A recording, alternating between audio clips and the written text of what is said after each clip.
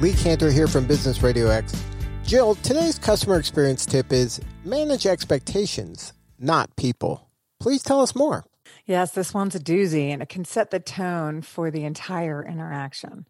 What can your customers expect from you and your team when they work from you or work with you? Transparency is always key. And when I tell you that this can make or break a customer relationship and impact whether or not they will work with you again in the future, I'm dead serious, because I have experienced this. One misstep here, and not only will this be a one and done transaction, but there could be negative blowback to your brand as well. Every time a new customer comes your way, think of it as an opportunity to tweak your process.